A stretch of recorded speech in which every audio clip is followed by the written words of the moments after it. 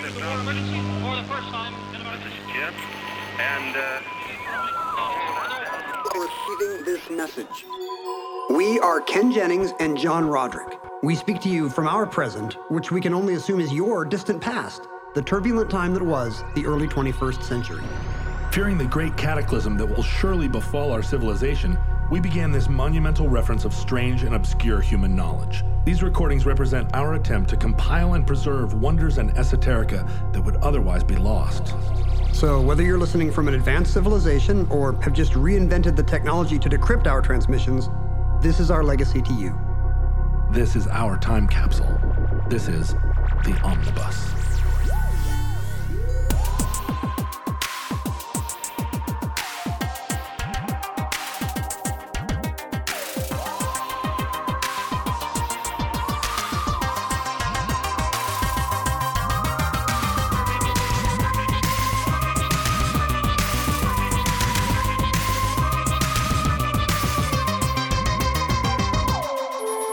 You have accessed entry 1354.is2915, certificate number 27765. Tylenol murders. I want him brought from his happy holiday slumber over there in Melody Lane with all the other rich people, and I want him brought right here. And I want to look him straight in the eye, and I want to tell him what a cheap, lying, no-good, rotten, four-flushing, low-life, snake-licking, dirt-eating, inbred, overstuffed, ignorant, blood-sucking, dog-kissing, brainless, hopeless, heartless, bug-eyed, stiff-legged, spotty-lipped, worm-headed sack of monkey shit he is. Hallelujah! Where's the Tylenol? You've surely experienced, as I and everyone else in the world has, the frustration of trying to get into a package of medicine. As recently as last week, I could not open a little thing. I thought it was one of the push down and turn kind, and it turned out it was maybe a line up the arrows kind or some third kind I wasn't previously familiar with. I didn't even realize a line up the arrows kind still existed. That was a while back. And I thought that feels like child-proofing. It probably was old. I was probably taking expired medicine. Yeah, right. Medicine from the 80s. What's the worst that could happen? And there are child protective medicine caps that require that you have a certain amount of finger strength to open the bottle, and you have to be able to either press down and turn like cough syrup, or you've got to go 9 to the left, then a full turn to the right, and then 18. But I often find myself, even as a strong adult with strong hands, guitar player hands. I like how you're forestalling any rumors.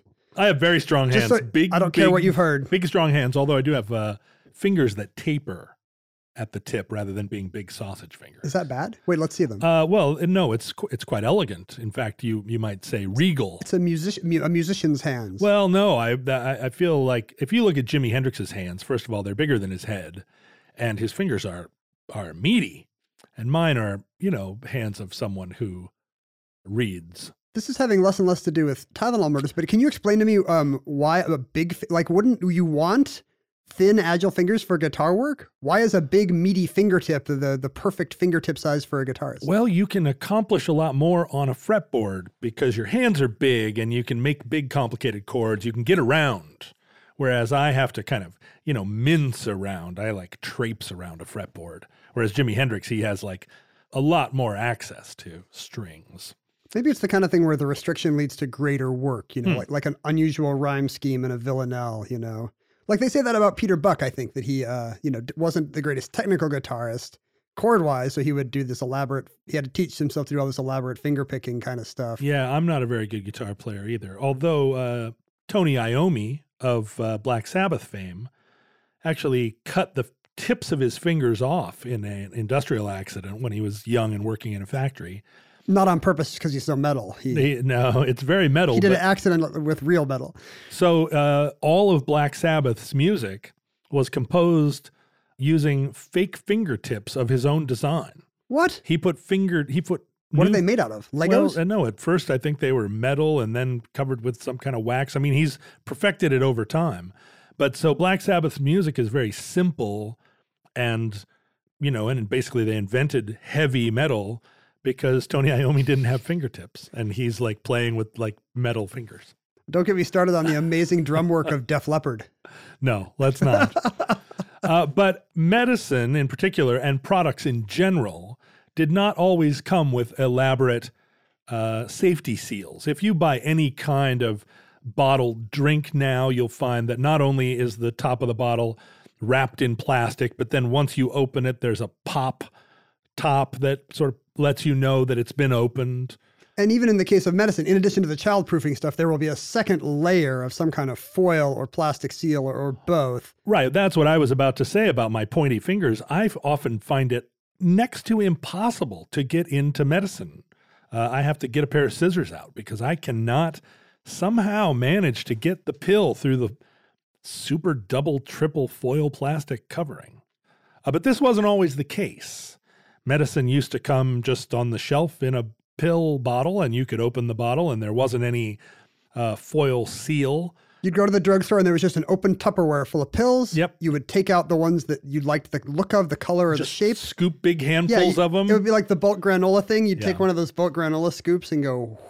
Unfortunately, that's not true. But there was not a feeling that you needed to protect your product from the grubby hands of other people, because for the most part, that idea, like so many thought technologies, that thought had just never occurred to anybody to mess with a product on the shelves in that way. It was a huge success story. Millions of pills had been sold, billions of products sold, and nothing had ever gone wrong. Right, until a fateful day, which I think you are old enough to remember. I do remember. In 1982, it was a national news story that 7 people in the Chicagoland area died from taking tainted Tylenol. They're never going to sponsor the show now, by the way, John. Good job. Well, no, in fact, the story ends up being a story of triumph. Good corporate citizenship, even. Yeah, So maybe they will. Maybe they will advertise here now after we talk them up. we can Tylenol, not poison anymore. TM. It's actually a case of where the corporate response to the Tylenol poisonings worked to the long-term advantage of Johnson & Johnson, the company that makes Tylenol. It's true. I pop a Tylenol all the time without a second thought to the cover of Time magazine in 1982. Right. And I assume those of us, the Tylenol worshipers we're speaking to in the future are the same way. The Tylenol worshipers, that's right. With their Tylenol-centric culture. So in the fall of 82, a woman by the name of Mary Kellerman died after taking Tylenol, extra strength Tylenol, which is just acetaminophen. And then pretty immediately that same day, people started to arrive in the hospital complaining of symptoms of what became cyanide poisoning, and then multiple deaths, including some from the same family. That's the saddest case to me. This postal worker named Adam Janus falls mysteriously ill, falls into a coma, and then dies. His mourning family the doctors can't figure it out. The family doesn't understand the sudden death. So his brother and sister-in-law come in home mourning from the hospital, having had the worst day of their lives, pop an extra strength Tylenol from the medicine cabinet, hoping it'll make them feel better, and die immediately as well. Public health officials are mystified. They assume it's a carbon monoxide link, and they can't find the carbon monoxide. Yeah, can you imagine? Like, they surely took those Tylenol to alleviate the symptoms of That's exactly what it was. Crying and trauma. And there was a painful irony. But an additional level of irony is that's what helped break the case, I think. Toxicologists have said that if those two had not popped Tylenol from the same bottle, thus giving authorities a clue, there could have been weeks more of deaths before any kind of solution or recall was announced. Yeah, and they went around then and checked the other deaths, and everybody had taken Tylenol, and there was sort of an immediate response, and they were able to recognize that because Tylenol is actually manufactured by different manufacturers. It's sold by Johnson & Johnson, but they have factories around. Oh, is that true? You can like a Coke bottlery or whatever. You can buy a Tylenol franchise. Yeah, and that's what I want. A Tylenol franchise. I want to run a little Tylenol franchise out of my basement. You're there with a hammer and pestle, and you're just grinding up acetaminophen. It would just be kind of an artisanal Tylenol. I would call it Lonely Tylenol, which is a palindrome. Oh, what? Really? Yeah, Lonely Tylenol is. Think about it. Lonely Tylenol. That should be, you're going to have a song called Lonely Tylenol. Well, that's now. a fantastic band name, but I think you'd get sued by Johnson & Johnson. I think it's actually been It's already taken. It's one of the palindromes in the Weird Al Yankovic song, Bob. Which is palindromic? For Bob, yes. I see. Oh, sure, of course. Oh, the song itself is composed of palindromes. Yeah. Satan sees Natasha, no devil lived on. Lonely Tylenol, not a banana baton. No X and Nixon, oh Stone Be Not So, oh Geronimo, no minor ego. And of course, we don't have to explain Weird Al in the future. His parodies are known long after the original songs have vanished. Yeah. He's like the guys from Wild Stallions. We should explain to the future that there actually was a song called Like a Virgin before Like a Surgeon. They're not going to believe it.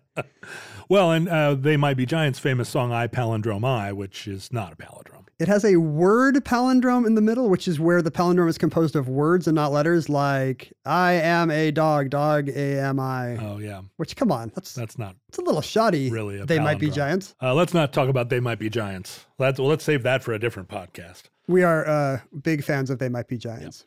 We do not find them lyrically shoddy in any way. No, not at all. They're geniuses. Let's just go on record and say that, because they have very, very litigious lawyers, and they would take us out at the knees. They Might Be Lawyers is the name of their law firm. It doesn't really put the fear of God into you when They Might Be Lawyers comes after you.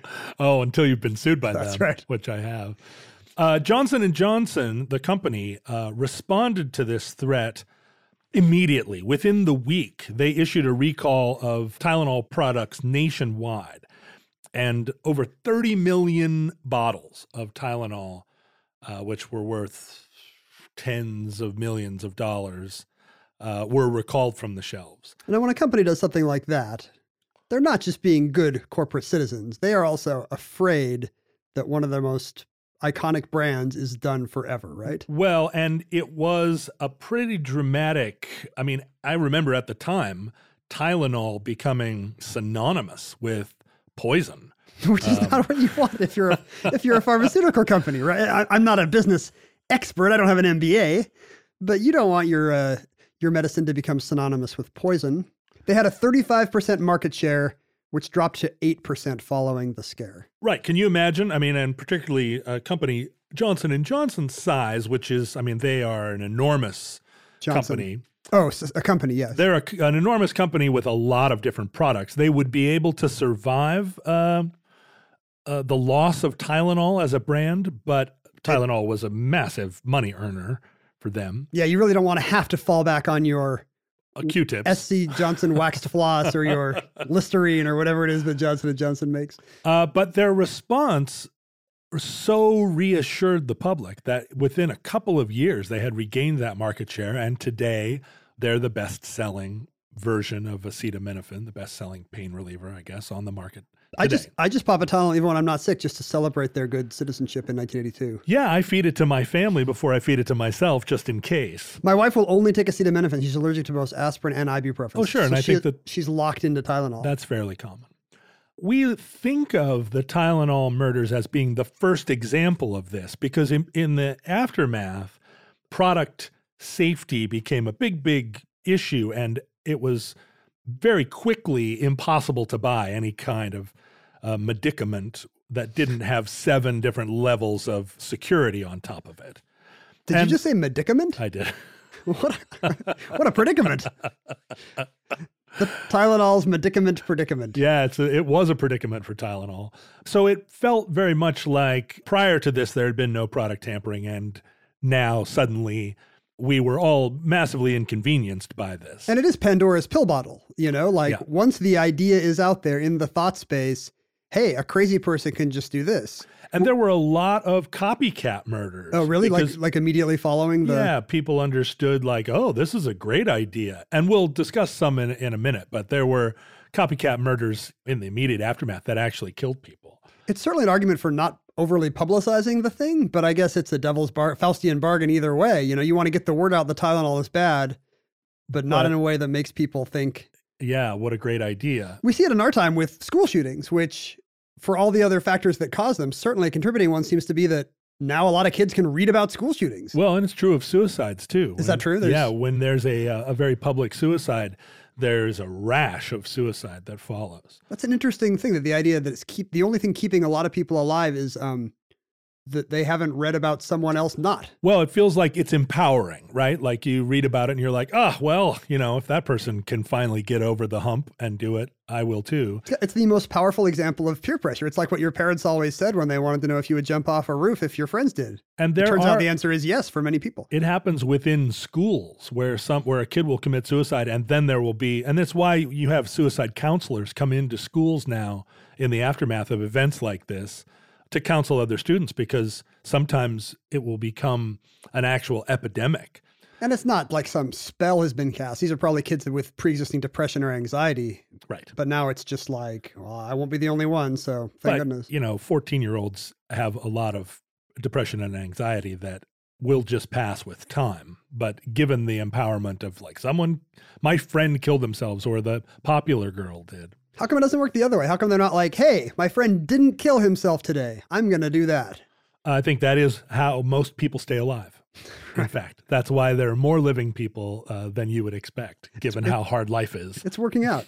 In the case of the Chicago Tylenol murders, a culprit was never found. The crime was never solved. A man named James Lewis wrote a letter to Johnson & Johnson extorting them, saying, I will stop the murders if you pay me a couple of $1 million. Did he state or imply that that was because he was the mad poisoner, or just because he had amazing crime-solving abilities? He did not specify. He said, the killings will stop or whatever if you pay me this money. He was immediately discovered and claimed it was just like a fake extortion attempt. Which it probably was, right? Yeah, and he did a little, some not inconsiderable amount of jail time, and they've continued to investigate him over the years, but have never found any evidence that he didn't even live in Chicago at the time. I've done no research on this guy, but it seems like a crime like this that tens of millions of people know about, one person is going to have the idea, hey, I can get a little cash out of this. Yeah, right. And that's another kind of copycat. That's why police often withhold specific information about crimes, because that's one way to determine whether the killer's telling the truth or not, if he contacts them. I feel like this dates back to the Jack the Ripper killings, where the London papers were just shocked because they kind of naively put out a call. Hey, if you're Jack the Ripper, let us know. And suddenly they got hundreds of thousands of people. They were literally getting thousands of letters, and they're like, what is wrong with London? The only way, the letter that's thought to be real, the Dear Boss letter, I believe, or maybe one of the other ones. I think there's two that are thought to be real. And it's because the killer actually had to include a slice of murdered prostitute kidney in the letter, because otherwise it was just going to get lost in a sea of fanfic. Right. Well, and the thing is, there weren't DNA tests then, so it could have been the kidney of anyone. I think it matched. We're getting into the research. We are not one of these true crime podcasts for the future. It actually matched a slice a taken missing out of shape that was known to be missing from one of the vivisected girls' bodies.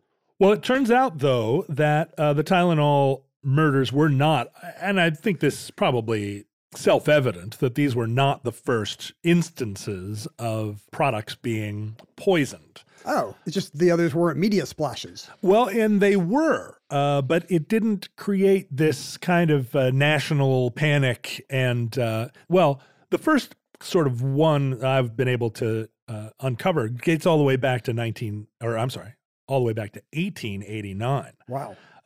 The director was it a liniment? I hope it wasn't a liniment. It was not a liniment exactly. It was actually bromo seltzer, the precursor to Alka-Seltzer. It's funnier than the funny one I thought of. We should cut that whole part out then. That's great. Bromo seltzer. Bromo seltzer. The director of the Knickerbocker Athletic Club in New York City. You're just making up old-timey sounding things. I'm afraid that... Are there going to be poisoned suspender clips in this story? A poisoned Thai bar. And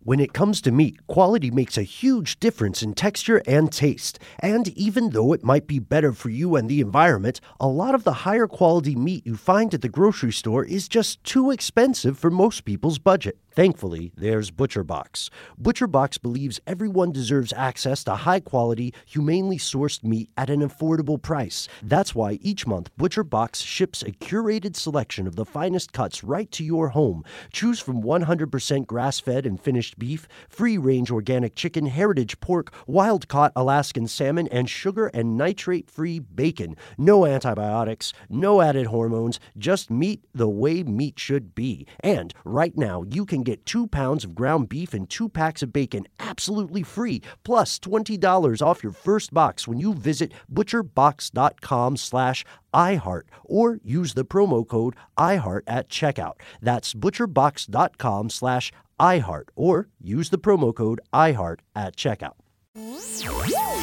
No, Harry Cornish, which is a great name if you are the director of the Knickerbocker Athletic Club. It's good.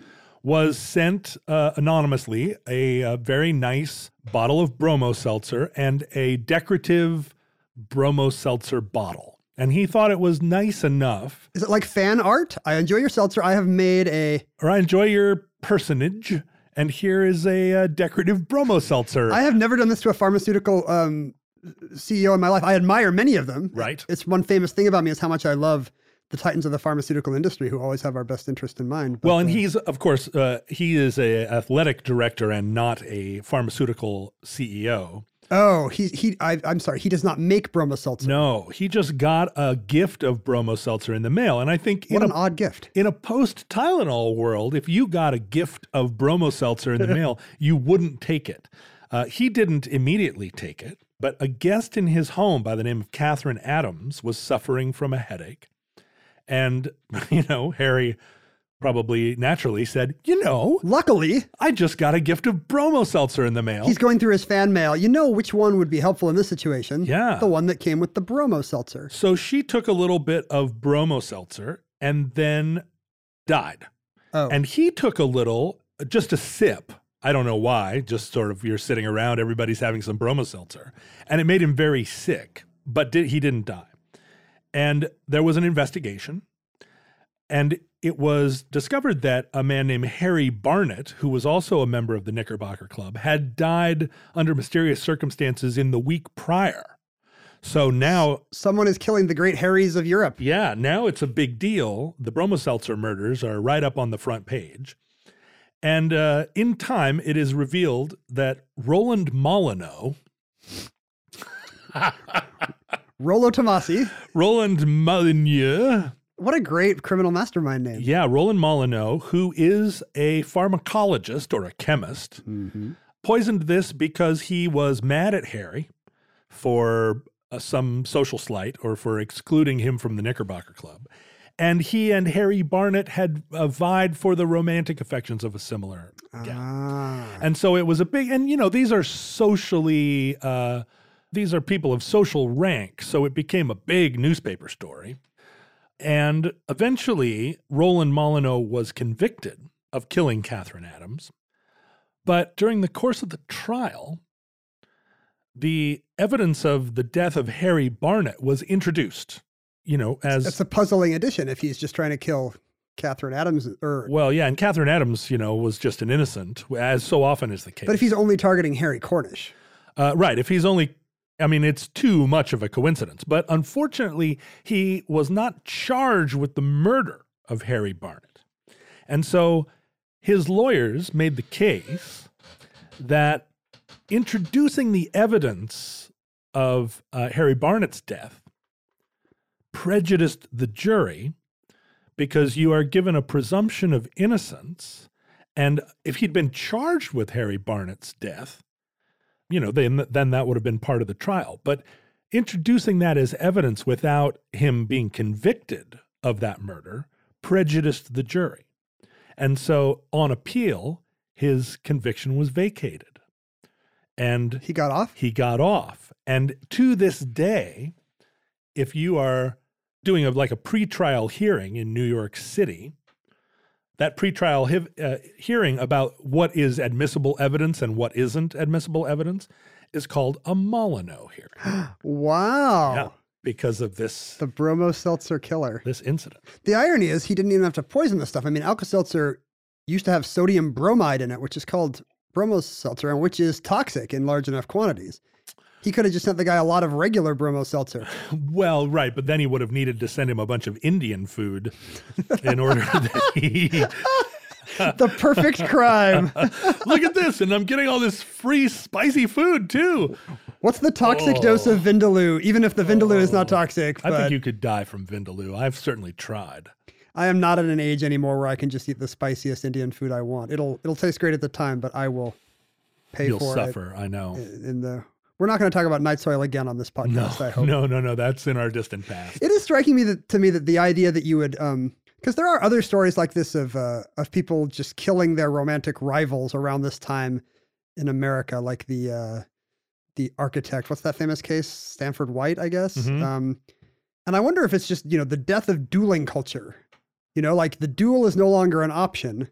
But you've been raised in this environment where you have to do terrible murderous harm to your romantic rivals. Sure. But now you have the rational cowardice that comes with modernity of not wanting to shoot at each other point blank. Right. If you can no longer slap someone with a kid glove, how do you exact your blood revenge? What's the choice of weapons? Bromo seltzer It and does Dawn. seem a little cowardly to use bromo seltzer. Well, this is the ultimate cowardly crime, Right. to walk into a supermarket and to what is he doing? Dusting cyanide into a thing of Tylenol and reclosing? Is that what we're supposed to imagine he does? So at the time, a popular style, and now we're back to the Tylenol murders, a popular style of medicine, of medicament, was the caplet, which was two halves of a kind of, gelatin capsule We still have those. filled with little pellets. Time release. And It would go down smooth, and then it would have an effect over a long time. so smooth.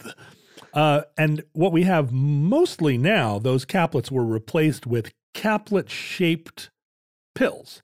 Is that a result of the Tylenol thing? People were suspicious of what's in my caplet? Yeah, and that's the reason that a lot of pills now are in that kind of tubular shape, little mini sausages, because they're mimicking caplets, which in most cases don't exist anymore. Wait, so this is my naivete. I can't go buy Contac in little caplets anymore, like my dad used to take for his hay fever. I don't think so. I haven't seen one in years. They're all shaped like caplets, but they're solid pills. So we're to imagine this guy unscrewing a Tylenol caplet, putting something in the filling, maybe replacing the old acetaminophen, and then reclosing it. Reclosing it, putting it back in the bottle. We're looking for a man with small tapered fingers then. I don't want to point any of my non-guilty fingers in any direction on this podcast. But he had to live in Chicago or thereabouts, presumably in 1978. And your whereabouts in...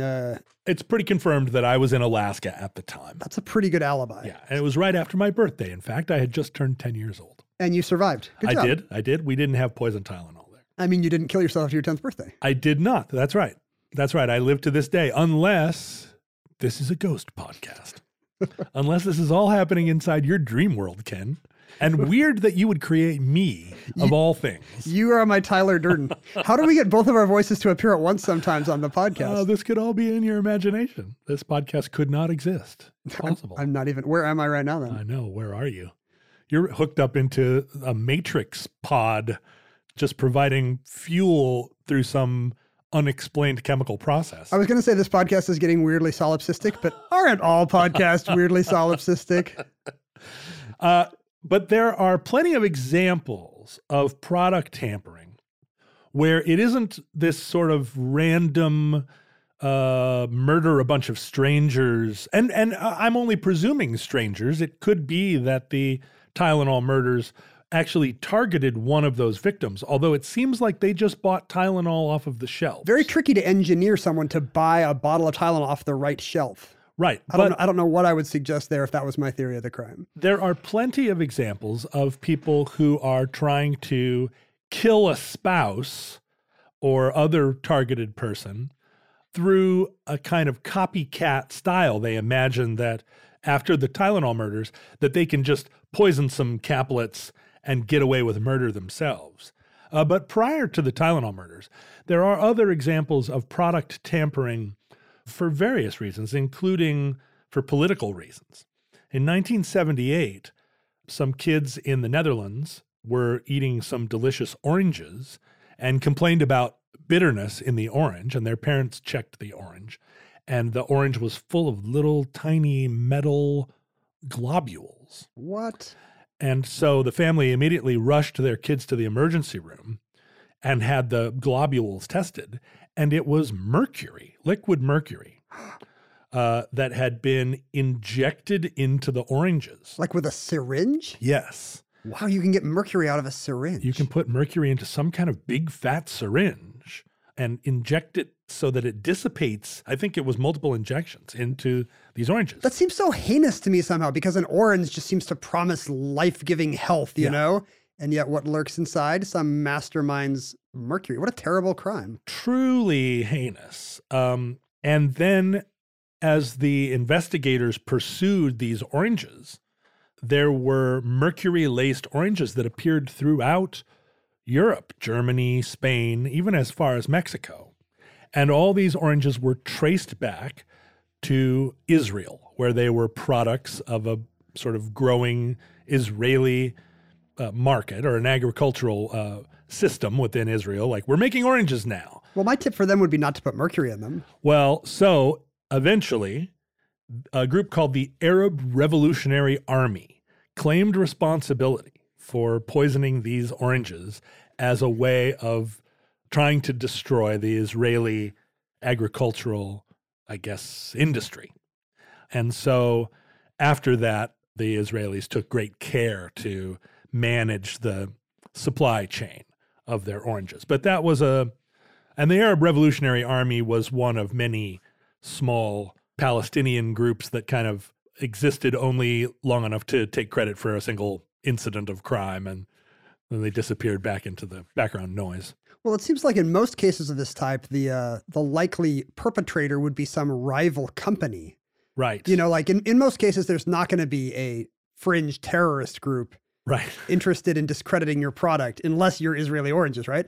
But there will certainly be business rivals who want people to think your bikes are shoddy or your booze is watery or whatever it is. Oh, your watery booze.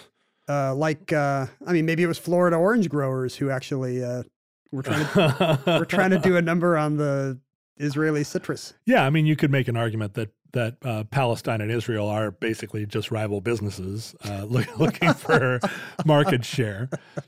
This happened in Japan, actually, kind of in the mid-'80s as well. And was it that kind of a thing? Well, no, unclear. There were a couple of instances where products were being poisoned, including a kind of soda pop called, what was it called? Like Oranomin C, which is, it's not 100% clear whether that's an Americanization or a typo. Oranomin C. It's the only orange drink with ramen in it, apparently. It's ramen, that's right. Oranomin C. No, spelled differently. And that actually killed 12 people. And it was the same thing, just off the shelf? So vending machines are very popular in Japan. As we have discussed. And there was a kind of weird, in the vending machine wars that were happening in Japan in the mid-'80s, one of the techniques was that vending machines were programmed to sometimes randomly give you 2 of the thing you ordered. So you'd order a pop and 2 would drop. It's like that thing you do to rats in a maze where you give them kind of intermittent conditioning and it'll reinforce behavior better than always doing it or never doing it. Right. So people are like, I'm going to drink Oranomin C and maybe I'll get 2. And so the suggestion was that the criminals bought a bottle of Oranomin C, poisoned it, and then put it back in the bottom of the machine so that when someone ordered it, it fell. And then they were like, I got 2. And one of them was poisoned and prepositioned. And we're supposed to think this is a rival vending machine consortium? Well, no, a group called the Monster with 21 Faces. What? Claimed responsibility, then moved on and poisoned another company's products when they weren't able to extort money from the original makers of Oranomin C. It was going to be like, pay us and we'll stop. It was right. They did not have a political aim. No, although it wasn't 100% clear whether the Monster with 21 Faces does sound like a political group. Sure. Particularly sort of in especially in Japan. Yeah. Like what do they have planned for the subway? You know? Mid-'80s Japan. The failure to solve the crime actually drove the police chief to suicide. Wow. Making the death toll actually 13 people. And should we count that? Well, I don't the police know. chief didn't have to commit suicide just because he lives in an honor culture. I feel like the monster with 21 faces bears responsibility. But after the suicide of the police chief, they disappeared. They made one last statement and then were gone. And I think they were ashamed. Not that they had killed 12 people, but they were ashamed that the cop felt shame. Ah, I see. He'd been more honorable than them. Yeah, pretty bad. So there are lots of then subsequent sort of copycat killers throughout the 80s. It was a popular way of attempting to kill your spouse. In 1986, a woman named Susan Snow died of Excedrin poisoning here in Washington State. Ah. Then a woman named Stella Nickel came forward saying that her husband, Bruce, had died just before, and they thought it was from emphysema. But then she checked the bottle because they were saying, oh, this, look at your Excedrin bottles. Mm-hmm. And she realized that he had taken Excedrin of the same, that was from the same batch. And so there was an investigation, and then it was revealed that actually Stella Nickel had poisoned her husband in order to collect the insurance. What about the first crime? And then put a poisoned bottle of Excedrin or two back on the shelves at the drugstore to obviate the suspicion. And clever to wait until there's a victim from her planted poison. Well, I think she probably did it immediately, and it just took that long for Susan Snow to take the pill. Oh. But she had thought it through and had this. It is pretty clever that she didn't immediately point at the Excedrin and allowed there to be a diagnosis of emphysema at first. It's a little tricky because I don't know why I'm trying to think like the Excedrin killer here, because it seems like you'd have to know exactly where and when that bottle was bought and make sure you poison others of an exact similar, derivation, vintage. Yeah. Later on, again in Washington State in 1991, as an example of kind of what you're describing, a couple of people died from taking Sudafed. A woman named Kathleen Danaker and Stanley McWhorter. They sound like they should be members of the Knickerbocker Club. Both died of cyanide poisoning. And there was a woman named Jennifer Melling who took this same stuff but didn't die, was just gravely sickened. And her husband, Joseph Melling, came forward and said, my wife also took this medicine. And it was revealed later that it was Joseph Melling who had poisoned the Sudafed in an attempt to kill his wife, Jennifer. She didn't die, but two other people did. I kind of think of all of this as collateral damage from our nameless Chicago killer, It is. We don't know if any of these people would have tried to kill their spouses otherwise, but this certainly gave them the idea of some, they thought, airtight way to do it and take out innocence as well. That's the terrible thing about this is you're willing to sacrifice, a few randos who shop at the same drugstore as you. Yeah, it's, there are always sort of the risk of copycat killings. And every time there is one of these, there's a rash of them. And if you look at I'm just mentioning some of the famous ones. If you look at the product tampering literature, there are numerous cases of it, usually that just make people sick or kill one or two people. And it's an international phenomenon. There's also quite a bit of written material in the underground press in the family of how to kill your boss or how to kill someone you want to die. Today you would, I guess, in our era, you could Google that. We're in a digital age, listeners, but how would that have worked? Were there weird mimeographed how to kill your boss things getting passed around? Well, there were, in fact. There's a publishing company called the Paladin Press that is famous over the course of from the 1970s forward, famous for publishing all kinds of what you would consider underground or unseemly publications, like how to groom a child from a pedophiliac standpoint. And, real pushing the boundaries of free speech. I guess I thought those would all be political, like how to make a pipe bomb. I didn't know there were like just how to be a weirdo suburban sex criminal. Yeah, how to be a creep. And a lot of them are like how to make a pipe bomb. But there was a famous one called Hitman, a technical manual for hitmen that had a bunch of techniques of killing people, including because you can't go to college for that. You can't major in professional assassinry. Well, that's right. And I think traditionally, kind of like the law, you would intern with a lawyer or a judge to learn your trade. But if you want to be a hitman and you don't have a convenient elder hitman to follow around, this manual came out sort of in the mid 80s as a way of like walking you through. It's always annoying when you're getting murdered and it's clearly a new guy who is holding the gun weird and he has to get his manager. Yeah. That's awkward. Yeah, or you're just like, or he's consulting the manual while he's like garroting you. Yeah, or he's like, I don't know what to do here. Some of the criticism of Hitman, the book, a technical manual. Some of the criticism. Is it also poorly edited or something? Well, the publishers were sued by people who were killed, and the killer was discovered. It could be traced back to the book. Yeah, discovered, and Paladin Press routinely claimed freedom of the press. But then it came out that the book was it was published anonymously, but maybe written by a divorced mother of two who just made it up or read a bunch of crime novels and was like, just compiled crime novel techniques. Have you always wanted to learn to play an instrument? Maybe you've even tried at some point, but gave up because you felt lessons were too expensive or that you just didn't have the time. Thankfully, there's Musician. Musician is the fun, easy, and affordable way to learn guitar, piano, bass, ukulele, and even singing. Just download the app to your desktop, tablet, or phone and start playing. Musician gives you 24/7 access to a vast catalog of video lessons from professionally trained educators, as well as thousands of exercises and songs across dozens of music genres, all tailored to your goals. And with Musician's award-winning technology that listens to you play, you'll get real-time feedback on timing and accuracy so you can actually see yourself improving as you learn. Start your extended 14-day free trial of Musician's Premium Plus package at musician.com/start.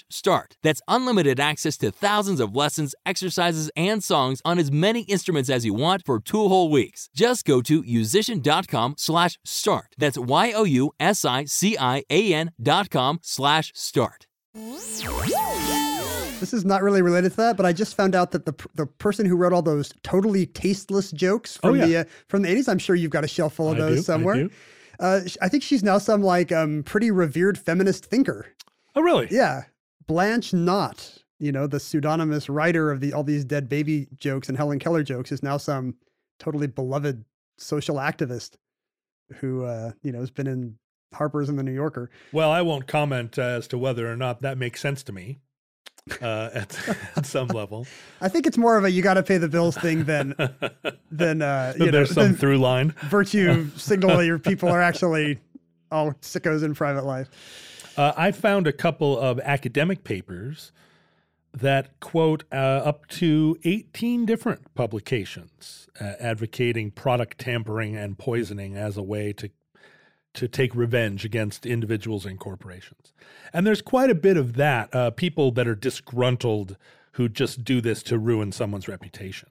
The tampering cases I'm aware of, like the highest profile for me that really affected my childhood, are the trick or treat ones. Mm-hmm. Just so the future knows this is some kind of former vandalism, pagan ritual that has now turned into an instrument of childhood obesity, I guess. Yeah, the needles and razor blades that were inserted into fruit. Yeah, or your apple will have a razor blade. Your Snickers will have cyanide injected into it. You can take your stuff down to the post office. We'll x-ray all your goodies. And this was a real thing I remember as a kid, because in the 70s when you went trick-or-treating, it was really a free-for-all. Halloween was a nutty time. Your parents basically kicked you out of the house and you went rampaging through the neighborhood, getting soaping windows and whatnot. Well, and and people would give you fresh baked cookies, and trick or treat was taken slightly more seriously. Like, if there's no treat, there's going to be a trick, my friends. If you're the dentist who gives out floss, you're going to get a trick. Sorry, pal.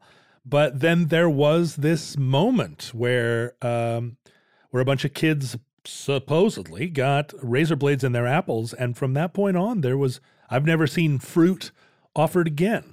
The funny thing is, when academics try to trace this back, there is no case. It was a urban legend before there were any crimes. The razor blades in the apples. Yeah, there were no poisonings or tamperings on Halloween ever in news accounts. It was only once it became a thing, then you started to get the occasional scare thing like, my son got a Reese's peanut butter cup that looks a little weird, you know. Right. It's got this weird white dust on it. Yeah, that's what American chocolate always looks like, ma'am. Hey, now. And there were copycat crimes, in fact. For decades, the only two people who had ever died from poison Halloween candy were people who had heard about this as a way of committing or covering up a crime, didn't know it was fake, and decided to use it as their modus operandi. Really? Yeah, in one case, it was a father in Texas who actually killed his own son for insurance money. And then, you know, said, oh, yeah, it's one of these famous poison Halloween candy cases, only to find out that wasn't the thing. His was the first one ever. Yeah, oops. And another case, which is even sadder, a Detroit family where a kid accidentally got into some ne'er-do-well uncle's heroin stash and OD'd, and the family tried to cover it up by giving the police some poisoned Halloween candy. But other than those two cases, it had literally never happened, and yet the whole fear of it shaped our childhood.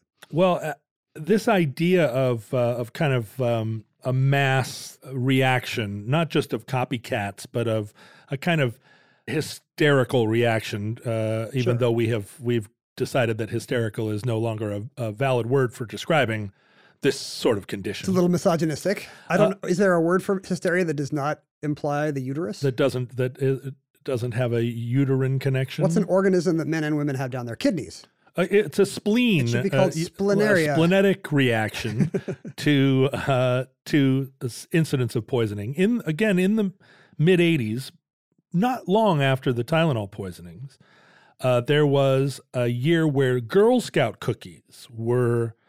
There was a rash of Girl Scout cookies that had pins and needles inserted into them that were creating all kinds of situations where people were poking their lips and tongues and. Was this rumor, or was somebody actually doing this? Well, so in the course of this year of Girl Scout cookies, there were over 800 reported incidents of Girl Scout cookies full of pins, so much so that the Girl Scouts withdrew their cookies, and in the following years, I think the next year there weren't even Girl Scout cookies, and then they saw this dramatic decline in the sale of Girl Scout cookies, so much so that they were not able to fund a lot of the Girl Scout projects that are funded by the cookies. Oh, wow. They had to cancel a bunch of programs for little girls because they didn't have the money. And after extensive investigation, it was discovered that of the 800 incidents, the vast majority of them were just false. They were just splinaria. Yeah, it was splinaria. People were either falsely reporting them or putting needles in Girl Scout cookies on their own in order to create a problem. To get attention, right? Get attention. I can be on the local news. And there are lots of other kind of examples of strange. Well, for instance, once in recent memory, in the late 90s, in the United Arab Emirates, people were getting bacterial infections when they went to the hospital. And after an investigation, it was revealed that there was a nurse in the hospital who was a fentanyl junkie, or a fentanyl junkie, who was breaking open the little ampules, taking the drugs, and then filling it up with tap water. But the tap water was contaminated with bacteria, and then it was creating infections in the victims. If she just used Evian. This also happened in Washington, where a woman, and Washington is famous for this type of thing. It does seem like we're coming up disproportionately. And it's not just that I'm just reading the literature on Washington killers. It's just keeps popping up. But there was a nurse here in a plastic surgery clinic who was taking Demerol and then, replacing the Demerol with fake. If all that means is garbage. rich Mercer Island ladies are getting slightly more painful nose jobs, I guess I'm not totally against that one. Think about that. I'm going to get my face cut and pulled back, but I don't feel numbness. I feel like I'm dying. But the most egregious, I think, example of this, the worst of all, and it's hard to say the worst because A lot of these have obviously been pretty bad. a lot of them have resulted in people dying. Let me ask you this before you tell us. Like, what do you think is worse? The targeted one, the people using this as a method of killing a specific one, or just kind of the anarchist impulse of I'm just gonna poison the Tylenol, let the chips fall? Well, I feel like if you are trying to kill your husband for the insurance money, that this is a pretty good method, actually. And that being said, You're not recommending it. no, because one of the concerns I have is that copycat murders do follow the revelation of this kind of thing, and I don't want any of the futurelings who are sitting around trying to eliminate the ectoplasm that lives next door. I don't want them. I mean, if true crime is at an all-time peak in our era, not just in podcasting, but on television and whatnot, if we're living in the age of true crime, are we going to see a second wave of it? Yeah, I don't want that to be the result of people listening to this show. I take particular exception to killing random people in order to cover up your crime. You think that's the worst? Well, Because you're doing both. I don't know, poisoning like multiple people for no good reason and never taking credit for the crime and just doing it as a kind of like some people like to watch the world burn thing. Right. That's pretty awful too. I think it seems more awful to us as potential victims. Because for the first thing, we can think, well, I'm just such a nice guy that none of my friends or family will want to target me for death. So we feel safe. But in the case of a drugstore poisoner, our niceness among our circle of friends will do us no good in preventing our own murders.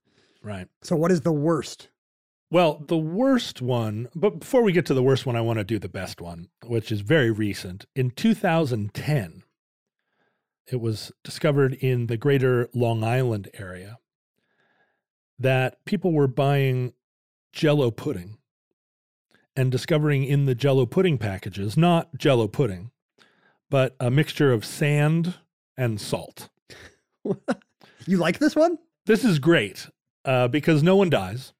But no one gets delicious Jell-O pudding no either. one gets delicious Jell-O pudding. It's kind of a wash. But it was, in the course of time, revealed that a couple, Alexander and Christine Clement, or Clement, if you want to say it in my usual way, just really loved Jell-O pudding. And Jell-O pudding was $1.50, and they objected to having to pay $1.50 for as much Jell-O pudding as they wanted. Socialists? That's the worst block is the Jell-O socialists. Yeah. So they bought a bunch of Jell-O pudding and took the pudding mix out and put sand and salt in and returned the boxes of Jell-O pudding to the grocery store for a full refund. We changed our mind. We decided we didn't want quite this much Jell-O pudding. Yeah, they were discovered because all you had to do was look at the surveillance cameras and see who recently bought a whole bunch of Jell-O pudding and then brought it back. And they were indicted, but it turned out they weren't trying to hurt anybody. They were just hungry for that delicious, delicious Jell-O. They wanted the pudding and they were old and I maybe see. not entirely in their right minds. I love the idea that the elderly are out there doing pudding-based crimes Yeah. right now. Well, and I'm just trying to think like 50 containers of Jell-O pudding, where did they emptied it out like into a big mixing bowl or something like, and then how do you remember how much is a helping of Jell-O pudding? Like you don't want to get the measurements wrong. I feel like probably very little delicious Jell-O pudding came out of this scheme for the very reasons you outlined. I'm guessing. And I think probably the police confiscated the Jell-O pudding, and who knows, probably it's in evidence somewhere on a Long Island police station. Don't you think the best product tampering would be somebody putting something good in? Oh. Like Willy Wonka. Like that guy tampered with the 5 candy bars to put in his ticket. Yeah, what a good idea. Or like you buy the cheap store brand something and somebody has actually put in the nice Trader Joe's one or... Can you imagine? Well, no one would ever discover, right? They'd just be like, nah, this garbage food that I'm eating is slightly less garbage today. But the worst of them, and I think it's, like you can debate, if one of your relatives died in the Tylenol scare, you're not going to say that some other version of this is the worst. Sure. But it is fairly common that people tamper with baby food. Oh. And in a kind of the worst possible way, the tampering with baby food often includes ground glass. Do we know why people do this? It's awful and it's unclear. It's just the problem of evil. There's no actual reason. Yeah, sometimes it is a case of blackmailing.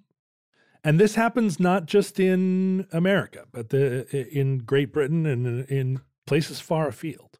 How does blackmail work? Well, in the blackmailing case in 1989, glass was put into baby food sold by the Heinz Corporation. And someone tried to extort like a couple $1 million from Heinz. To say I thought someone was trying to blackmail the parents or worse, the babies. Yeah, right. How do you blackmail a baby, right? Like babies have no secrets. Also, you can't blackmail someone who can't understand the demands. Right. It's crucial. Like that's when someone tries to blackmail me, I just cover my ears and go, la, la, la, la, la, la, la. Neener, neener. Because you can't, if I don't know what they're promising to release about me, I'm not going to pay them.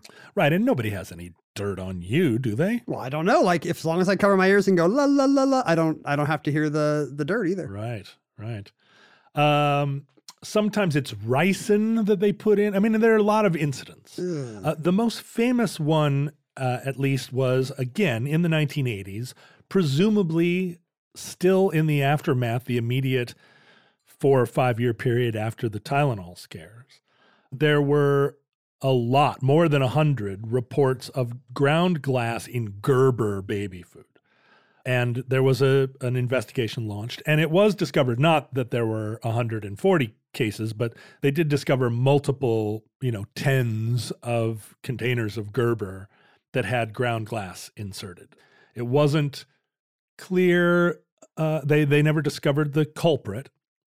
It wasn't clear what they were after. It was suggested that maybe once the scare got happening, that there were quite a few copycat cases that happened immediately, so that it seemed like one perpetrator. Although I would bet that as you investigated it, you could say like, well, this is a different kind of ground glass than that. Mm. And one of the reasons that this is well known is not just the heinousness of poisoning baby food with glass, but it's an example of how not to handle it from a corporate standpoint. The Gerber company not only refused to recall its products, but it sued the state of Maryland for banning Gerber foods. They went to war with government regulators, and in the aftermath did a tremendous, I think within at least the corporate advertising world, which ultimately is the moral arbiter of our time. That's where I look. Now that religion has apparently been discredited by science. Yeah, what do the advertisers say? The Gerber incident, in dramatic contrast to Johnson & Johnson, I think it's regarded as still a classic example of how not to deal with it. And whatever it would have cost them to recall their product, the damage to their reputation was far greater. How come there's not like any of the sexy kind of tampering, like in movies where somebody's brakes get cut and then they have to drive along a windy cliffside road? That's the kind of spy tampering I like. Yeah. It's all terribly just humdrum, baby food and Tylenol. Ugh. Yeah, you hardly ever hear of somebody like, I put the bullet in backwards in his gun and he shot himself. For one thing, I'm not sure. I'm not confident that's how guns work. Listen, don't argue with me. What about like sabotaging a parachute or a hang glider? Some kind of Murder, She Wrote product tampering. You're supposed. I guess that's what I want. I think if you're a professional parachutist, you pack your own. But the time that I went parachuting, my parachute was packed by somebody that worked at the place. Me too, because it was just a consumer thing now. I've done this. I didn't know you had done this. Oh, yeah. I've done this once as well. And yeah, like they totally could have been trying to kill us. Yeah, they hand you a parachute and you're like, pack your own parachute is kind of a trope.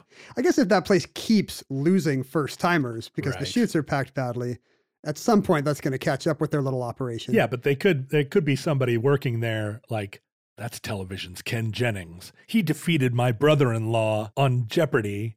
It is a Murder, She Wrote. Today he pays. And that concludes Tylenol Murders.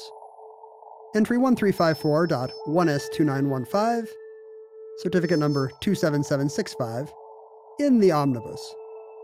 This is completely irrelevant for you who live in a blissfully social media free age, but John and I were products of our time. Please judge us generously. We were on Instagram, Facebook, and Twitter under the handle Omnibus Project. And individually as well, we just couldn't get enough of that sweet, sweet social media. We were John Roderick and at Ken Jennings, respectively, on Twitter. John was also at John Roderick, 3 syllables, on Instagram. Yep. It's fun over there on Instagram, barely, for a little bit longer. Listeners would often contact us at omnibusproject@howstuffworks.com. Which we periodically go and read. Yes. Instead of committing murders, they would just chat with us. Or through they would social go media. to the Futurelings fan site on Facebook. I should not neglect the Futurelings fan site on Facebook. Another good thing for our listeners to do instead of murdering their spouses or strangers at the supermarket. We cannot emphasize that enough. It may be, though, that in the future, Facebook is rightly regarded as an institution as bad as American slavery. It is us just sort of confessing. Now, John and I, of course, owned slaves, as you know. Yeah. We were on Facebook and advocating that people go there. We were at the slave market in Providence and Boston every week on Tuesday. And these people in the future are like, They're just "Jeez." like, every time you mention Facebook, we lose 1,000 ectoplasmatic listeners. But we hope, from our vantage point, that you don't judge us by your future revisionist standards, but judge us only by what we knew in our own time.